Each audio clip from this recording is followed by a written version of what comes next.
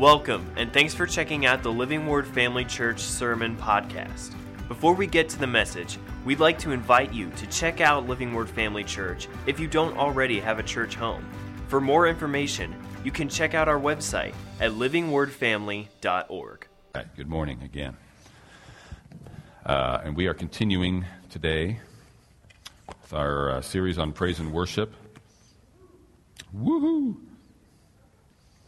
Great big thanks, by the way, to Matt Gordon, Sherry Gordon, for planning and coordinating the mystery dinner last night. What a great time that was, and a huge thanks to everyone. There were a lot of you who spent the hours setting this room up and decorating it. The place looked great, and there were a lot of people involved in getting us there. And wow, did it come back together fast. Man, we had this place put back together very, very quickly after the thing was over last night. Cleanup just went like a dream. And I get excited. I was excited Wednesday night when we were hauling chairs out of here. I'll tell you a quick story. And this is not, I had a great healing testimony last Wednesday, and Pastor Mike just shared one. This is not like that. It's a different kind of testimony. When I was attending Grace Fellowship, when I was a Rhema student, I loved going to church. I loved sitting under the teaching of Bob Yandian, and that's something we can talk about in some other context sometime.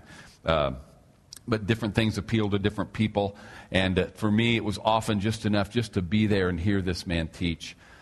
Praise and worship was great too, but I wasn't around enough. I was a full-time student working a full-time job. I couldn't always be there on Wednesday nights, but I would get there when I could. But I was there. They did have Sunday night service, so I went every Sunday morning and Sunday night. And but I couldn't because of the times, different places, different things met, small groups, things like that were out of the question for me. It wasn't in my schedule. And so, and they did have, I think they ran concurrent with the main service. If you wanted to go, here was a singles group, here was that. But I wanted to be there in the sanctuary listening to Pastor Bob and whatnot. And all that to say, I wasn't making a lot of connections. I was being fed, and I loved it. And in that sense, I was satisfied. But on Sunday nights, because the sanctuary doubled as a gymnasium for the school, all of the chairs, and this was a large, they probably seated somewhere between 1,500 and 2,000 people in chairs, stackable chairs in the sanctuary. But all those chairs had to be put away on Sunday night for school the next morning. And that was my ministry. I would stay after every Sunday night and stack chairs. And you know what? I was part of a community of chair stackers. It might sound silly, but I felt a connection with that church. Listen to me. I loved the church and attended faithfully, and I gave because of the ministry that was coming from the pulpit. But the connection I felt with that church didn't really click until I started stacking chairs. And I would, and then the next thing you know, no, that's as far as I went. That's as far up the ministry ladder as I climbed at Grace Fellowship. I wasn't looking for an end to something else. I just wanted to connect and serve. And you can find something to do wherever you are. Amen? Anyway, thank you guys for stacking, unstacking, lining up, measuring, cleaning, vacuuming, everything that happened last night to make last night happen and to get us ready for this morning. You guys are a blessing. And anyway, we're in this series on praise and worship. I shared some super important stuff last week. So, and that was the first message in the series, so it's not too late. I encourage you to go back, listen online, download load the podcast, whatever you do. And I also mentioned a book and recommended a book by Zach Neese called How to Worship a King. I don't know how many of you have that, how many of you have read it. If you haven't bought a hard copy, it's actually available on Kindle for under $10. I know this because I lost my hard copy, or I loaned it out to somebody and never got it back, or forget who I gave it to. So I have it on Kindle now. So if you want to go that route. But two things that I want to remind you for now from last week for now, and then we'll move on to something. And we're going to be moving a little bit slowly through this, but it will pick up. We'll get into some specifics of praise and worship, but not necessarily this morning.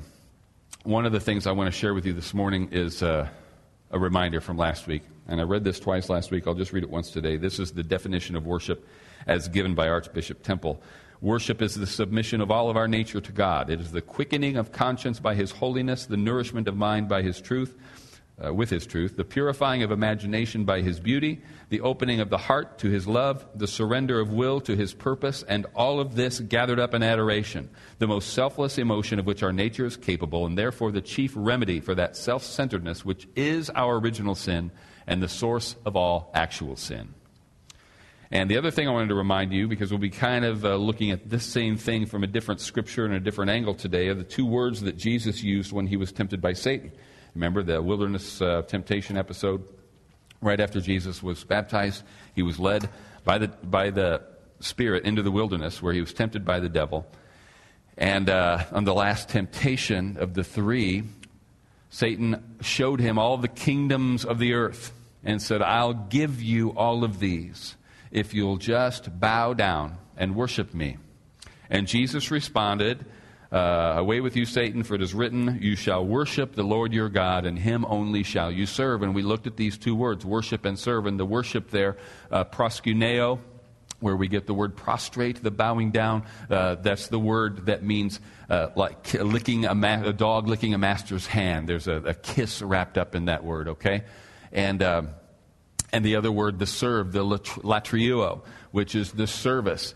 And it does mean the service as in, even stacking chairs can be a latrieuo. But it's really, that's where we get the word liturgy. So the raising of the hands, the singing, the clapping, the formal worship, what we call praise and worship, that's our latrieuo.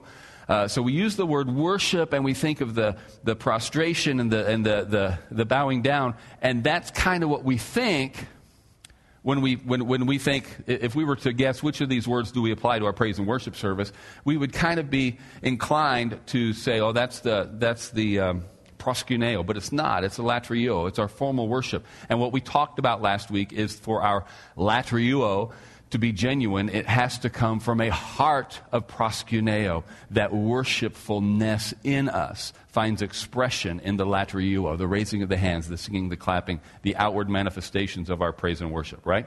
So, when you see the word serve then, when him only shall you serve, it'll help you to keep those two terms straight if you think of the word serve and service as in worship service. Okay, that's the serve part there. It includes other service as well. But this is part of our worship service is part of how we latrieuo liturgy serve him. All right? Now I'm going to do something a little bit risky here in a little bit. Not super risky. I'll explain that here in a while. But one of my favorite passages, and I admit I have a lot of them in the Old Testament, is in 2 Kings 17. And you can turn there. We're not going to read it right this second, but you can open your Bibles to 2 Kings 17. And Zach Neese actually refers to this episode in his book, but he doesn't take it very far. And it's been a while since we did a review, and we don't have time to do a review of the Old Testament. But just, I think you'll remember, most of you anyway, that after God established the monarchy, you remember this is after the Exodus, after bringing them into the land of promise, after the death of Joshua, then you had 300 years or so where there was no king in Israel. They had what they called judges, men that God would raise up to lead armies and get rid of their enemies and so forth. And always this happened at a time of national repentance after the nation of Israel had sunk into sin and disregard for the law. And then the people, they cried, they made it known that we want a king. Give us a king like the nations. And God said, I want to be your king, but if you want a king, I'll give you one. So he gave him Saul. After Saul, David ascended to the throne, and he's still considered in Scripture the greatest king of Israel. He's the one where it was under David that they expanded to the borders that God had originally set for them. And he subdued all of his enemies. And after David, his son Solomon inherited the throne and a kingdom of peace. He ruled over a peaceful, prosperous Israel. And then when he died, his son Rehoboam ascended to the throne. And Rehoboam he ruled unwisely. He surrounded himself with inexperienced, unwise counselors who essentially led him to set some things into law in the land that led to a tax revolt. And 10 of the 12 tribes split off and formed their own nation, which then, through the rest of the Kings and Chronicles, became known as the Northern Kingdom of Israel. Their capital was in Samaria. So after that, Whenever you see about the king of Israel and the king of Judah, you're talking about what used to be the united kingdom of Israel, and then became the northern kingdom of Israel, the southern kingdom of Judah. Southern kingdom of Judah, capital in Jerusalem. And so we go through this series, a few hundred years of all bad kings in the north and mostly bad kings in the south. And throughout all of this mess, whenever you had a bad king, the country would essentially follow this bad king into sin. He would cause their nation to sin. And God sent prophets. God sent warnings. You have got to turn back to me. Stop worshiping these idols of the nations around you. You're not to be like them. You're not to worship like them. You have a God that lives and they don't. You need to be different. I've called you to be different. I've commanded you to be different. I've given you a law that's different. But they wouldn't. And God told them and told them and told them, if you don't turn from these other gods, it's going to lead to your destruction. And it did. Finally, 722 BC, I think, the Assyrians captured the northern kingdom of Israel. They took Samaria and they carried the inhabitants of Samaria away. And without going into a great deal of detail, what the Assyrians did essentially was to dilute the Israelites. They spread them around the land that they owned. And by the time of Jesus, what remained of them were considered half-breeds by the true Jews. They were dismissed as Samaritans. They weren't pure Jews anymore because their population had been diluted through intermarriage and everything after the captivity of the Assyrians. But after they took the Israelites out of Samaria, the Assyrians brought in people, their own people and other people that they had taken their cities and countries before, and they populated the capital, Samaria, with them. So they moved the true Israelites out. They moved Assyrians and Assyrian captives in to this city. And this is where we'll pick up the story in 2 Kings chapter 17, and I'm not even there. Hang on a second. 2 Kings 17, beginning in verse 24. Then the king of Assyria brought people from Babylon, Cutha, Ava, Hamath, and from Sepharvaim, and placed them in the cities of Samaria instead of the children of Israel, and they took possession of Samaria and dwelt in its cities. And it was so at the beginning of their dwelling there that they did not fear the Lord. Therefore the Lord sent lions among them, which killed some of them. So they spoke to the king of Assyria, saying, the nations whom you have removed and placed in the cities of Samaria do not know the rituals of the God of the land. Therefore he has sent lions among them, and indeed they are killing them, because they do not know the rituals of the God of the land. Then the king of Assyria commanded, saying, send there one of the priests whom you brought from there. Let him go and dwell there, and let him teach them the rituals of the God of the land. Then one of the priests who they had carried away from Samaria came and dwelt in Bethel and taught them how they should fear the Lord. However, every nation continued to make gods of its own and put them in the shrines on the high places which the Samaritans had made, every nation in the cities where they dwelt. The men of Babylon made Succoth-Benoth. The men of Cuth made Nergal. The men of Hamath made Ashima. And the Avites made Nibnaz and Tartak. And all these other things. So skip down to verse 32. And they feared the Lord, and from every class they appointed for themselves priests of high places, who sacrificed for them in the shrines of the high places. Verse 33. They feared the Lord, yet served their own gods. They feared the Lord, yet served their own gods, according to the rituals of the nations among whom they were carried away. Now, this is really something. They move into this city, and lions, there's an epidemic. It's not it would be a news story if a lion went running through your town and killed a few people. This is something this is obviously a much bigger problem. The Lord sent lions, and they were killing people, and it got to be such a problem that they took it to the king. Interestingly, the people who were reporting it to the king knew what the issue was. They knew there was something supernatural about this. This is not just it's photo worthy when you see wildlife in the city. A fox looking in a garbage can on a city street, or a bear wandering into town or something like that. It happens, but it's not supposed to happen. It's pretty rare. And here these lions are coming into the inhabited areas and killing people. And so there's something supernatural behind this. We just got in here. Clearly, we don't understand the God of this land. So the king, they'll send a Jewish priest over there. He'll teach them. And he does. Teaches them to fear the Lord. Now this is the rough equivalent. The Old Testament word here is the rough equivalent when Jesus said worship. It is the proskuneo of the Old Testament. And it's actually the same word. This word fear is the same where Jesus is quoting from Deuteronomy chapter 6, where it says, worship the Lord your God and serve only him. That's Deuteronomy 6:13. The yareh and abad, if you're interested, those are the Hebrew words that roughly translate to the proskuneo and the latriuo, or worship and serve. They had something in them when this priest came that truly feared and respected and recognized the Lord. But it didn't translate to serving him. Here's the weird thing. To me, it's weird. Apparently, it stopped the lions. When they feared the Lord, the lions stopped. And here's the risky part. And it's only a small risk because I'm not going to make a categorical statement in terms of yes or no. It's just a risk theologically by raising the possibility. When a person makes a confession unto salvation, a confession of faith unto salvation, whatever brings them to that point. You know, we were all at different places in our lives when we responded to the truth of the gospel.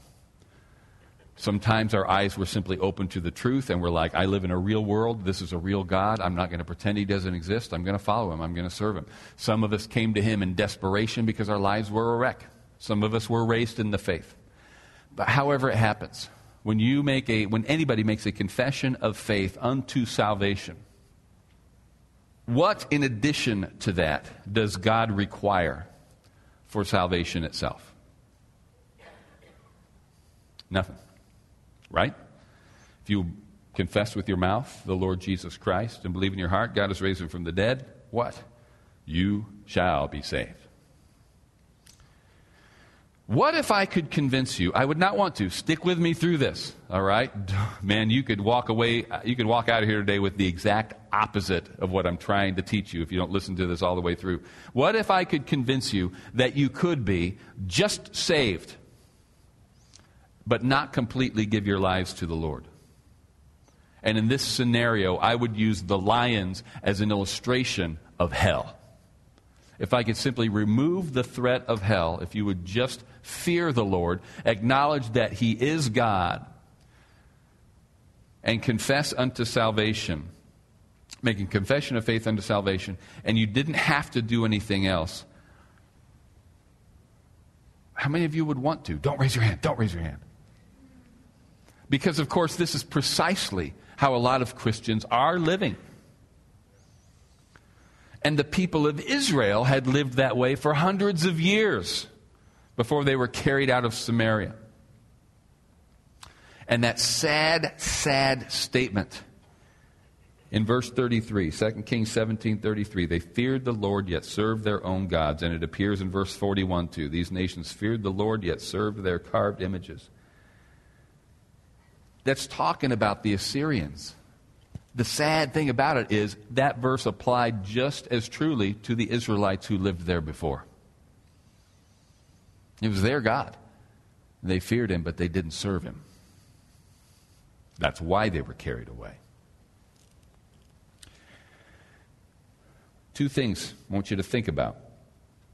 And it goes back to the salvation experience of Israel. You know, we know how it's supposed to be. We believe that salvation isn't something that you slowly achieve. Salvation is a moment. It's like a birth. That's why Jesus calls it the new birth. We move from darkness to light, from death to life, with a confession, with a belief, right? But we know, because we're all mature believers here, we love the Lord Jesus Christ, we love our Father, and we want to grow in grace. Right? Okay. So we know there's more to it than that. But when you look at the parallel experience in the Old Testament, their moment of salvation was the Exodus. That's when God took them out of slavery, out of Egypt, brought them out of bondage. But he didn't just say, all right, you called me to get you out from under Pharaoh's thumb. You called me to get you out of the slavery, and I did. There you go. Have fun. I saved you. He didn't stop there, did he? No. He made them camp out. He appeared to them in a pillar of fire, a pillar of cloud, smoke and fire on the mountain, and he gave them his law. He didn't say, and he did great and mighty deeds just to get them out of Egypt. But once he got them there, he gave them the law, and included in that law were long, specific details of how to worship him. There's some things we're going to look at. And it's one of the most boring passages you will read about the construction of the tabernacle. It's like 10 solid chapters of get this many feet of this material, put this many rivets, this many sockets, this many hooks, put them this far apart all the way around here. Then you make another curtain out of this type of material. Use this kind of hook. It has to be made out of this kind of metal. Put them exactly this far apart. And you're, oh. But what's he saying? As we're going to see, one of the things that God is saying is there is such a thing as a right way to approach me. He could have just said, go build me something. Throw a tent together. Doesn't matter what it looks like. No, he's giving them some specific instructions about how to approach him. He told them how to worship him. He told them how to serve him. And get this, it wasn't a, look, you owe me this. I did a lot for you. So I know what I'm asking you is hard, but you owe me. It wasn't that. That wasn't God's message. His message was, I brought you out for myself. You're my people. I love you. And if you will live this way, your lives will be so much better, so much richer, so radically different from the nations around you. You're going to be a completely different nation, and the people, it's going to be so good, it's going to be different, but different in such a good way that the nations around you are going to say, surely God is in their midst. That doesn't sound like a bad way to live. Without you saying a word, people look at him and say, wow, God's on his side. Only way to explain that kind of life is if God's with him. How many of you be okay with that? And he wanted this for their nation. But when they didn't live like that, well, we read it. And we find ourselves kind of standing with God saying, how could you guys do this?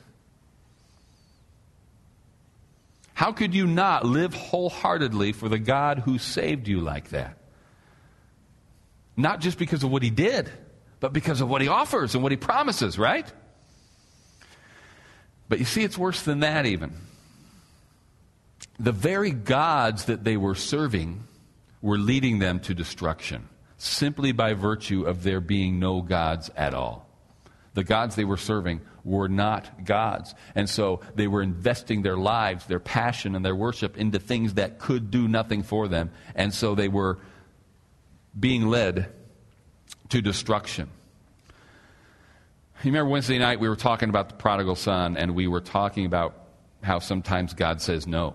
Showed you some examples of when Jesus said no, and how we as parents have to say no matter how much we love our children. We face a moment when our kids are making a choice that's not healthy, not godly, not a good one. And the day might come when they decide to make a choice, talking about our children, that we know is wrong, but we can't keep them from making. But we don't bless it, do we? And we don't finance it, do we? And the example we gave with the prodigal son is, when he left, his father didn't support his decision, but he didn't bless him with a gift. He gave him his part, the part that was going to fall to him anyway. This, what you need to see that for the parable to make sense, is he gave him this. It was the part of the inheritance that was going to be his anyway. And when the prodigal came to himself, when he ran out of money, it doesn't say that he then got a great idea and wrote home and said, Dad, I'm out of money, send more. He knew Dad wouldn't have. And he would have been much too embarrassed to do that. What did he do instead? He came home. And he came home to a welcome that was much greater, much grander, much richer than he had any right to expect. And this was God saying, you continue to make this choice. I'm not going to stop you, but I'm not going to facilitate it. I'm not going to finance it. I'm not going to bless it. You're on your own. And if we, as New Testament believers, decide to live essentially like the world, we will discover that God is under no obligation to bless us in those pursuits. We still fear the Lord, though, only insofar as we don't renounce our faith. We all know people like this. Many of us in this room have probably been in seasons like this in our own lives. We're not living like Christians. We're living like the world. And yet if anybody asked us, what would we say? Yeah, I'm still a believer. I still believe. And are we saved in those still? When we're walking like that, when we're living like that? I think we are. I think it's hard to lose your salvation. And tying this to 2 Kings, again, we're saved. The lions leave. But why would we choose this life? Why would we not live passionately and pursuing and cultivating a relationship with the God who paid so much so he could have that relationship with us, who paid so much to save us in the first place? And this is the scary part. We find, at least many have found, that they wake up one day, after living like this for a while, they wake up one day and say, wait, do I really believe this?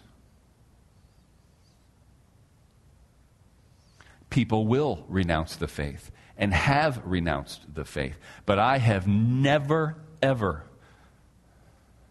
I've been young and now I'm old, and I've never seen the righteous forsaking a seed begging bread. I've never seen somebody who is in the middle of actively, passionately serving God wake up one day and say, you know, this really doesn't make sense. Logically, God doesn't make sense. No, the person who wakes up one day and suddenly starts to realize, I don't think I believe anymore, is the person who has already been living like an unbeliever for some time. I had this crisis of faith. I was 23 years old. I've told you about before. I'm not going to share the story right now, but it was during my longest stay down at Fort Benning, during my officer basic course. I didn't turn my back on God. I didn't renounce my faith. There was nothing about my life, really nothing. I would say next to nothing, okay, that would have identified me as any different from any one of the guys that I'm serving with, hanging out with. And in the middle of an exercise at night, it just, out of the blue, the thought came to me, do I even know God is real? It never even occurred to me to question God's existence before that. And the good that came out of that is it wasn't long after that I was back home, and I began to do some apologetics research. It didn't take me long to be convinced from both a faith aspect and a evidence aspect that God is indeed real. But there's a very real possibility that our lack of attention and passion regarding our worship will lead to a literal walking away from the faith. Proverbs 9:10 says, "The fear of the Lord is the beginning of wisdom." The fear of the Lord is the beginning of wisdom. It's the beginning. To mature in wisdom, we have to serve in response to that fear, that holy reverence, that heart of worship. When I say fear, you understand, it does carry the meaning of being afraid and frightened, but it's more just an awesome, a recognition of the awesome reality of God. God is real, this worshipful reverence of God. And I said last week that for our latriuo, our service, our worship service, to be genuine, for it to be real, for it to be meaningful, that the proskuneo has to be there first. Genuine worship service comes from a real heart of service. Genuine latriuo is an expression of our proskuneo. What I'm saying this week is kind of turning it around a little bit, is that for the proskuneo, for the heart of worship to be mature and enduring, it must produce the latrieuo. The latrieuo, the praise and worship, the singing, and the service and the works really are meaningless if they're not coming from a heart of worship. But a heart of worship that does not produce and lead to singing, worshiping, and service is an immature. It is just the beginning. Fear of the Lord is only the beginning of wisdom. It has to grow and produce works. Faith without works is dead, is the New Testament version of that, okay? So, we must actively serve Him, and one of the most emphasized ways we do that, according to the Word of God, is with our praise, with our songs, with our instruments, with our voices, and with our bodies. That's why we try to involve the whole body during times of praise and worship. And yes, of course, it does speak also to serving in the church, filling those needs, teaching in Sunday school, serving as an usher, cleaning, the number of ways that you can serve, that we want you to serve. Meeting the needs of the body, but also blessing our community. But the first and the purest manifestation of our service is the active, intentional, dedicated act of worship. You understand? It's this. It's what, again, when we say praise and worship, that is the purest, most scriptural manifestation of our latreo, our liturgy, coming from our heart of worship. Worship in the heart is expressed in the worship service. Now, I want you to stand up. And I'm going to make an invitation to you, and I'm going to give you some instructions, because one of the things we are going to get into, hopefully next week, are some specifics. If we understand the heart of worship, if we understand how our service and our heart of worship are connected, what does real, biblical praise and worship, what should it look like in our church on Sundays and Wednesdays? What should it sound like? Is there anything we should be doing other than singing along? Maybe clapping if I have rhythm. Should I sing louder if I have a good voice? Should I sing quieter out of respect for the people around me if I have a bad voice? Is there anybody besides the praise and worship leaders who should be talking between the songs? What are we supposed to be doing? And we're going to get there. But I'm going to give you one specific this morning here in just a second. I'm going to make this invitation, and you can be thinking about this while I make the next point. Worship is an awesome privilege and the correct and right response to God's goodness. When we see how good God has been, what He has taken us out of, and what He has put us into, and what He promises, the right response, the intelligent response, the spiritual response, is just to give Him praise, give Him the worship that He's due. It shouldn't be hard, but it is the privilege of the believer, the born-again man and woman, the child of God. Thanks for listening. We hope that this message encouraged and equipped you in your walk with Christ. Make sure to follow us on Facebook or Instagram to stay updated with what's going on at Living Word Family Church. Have a great day.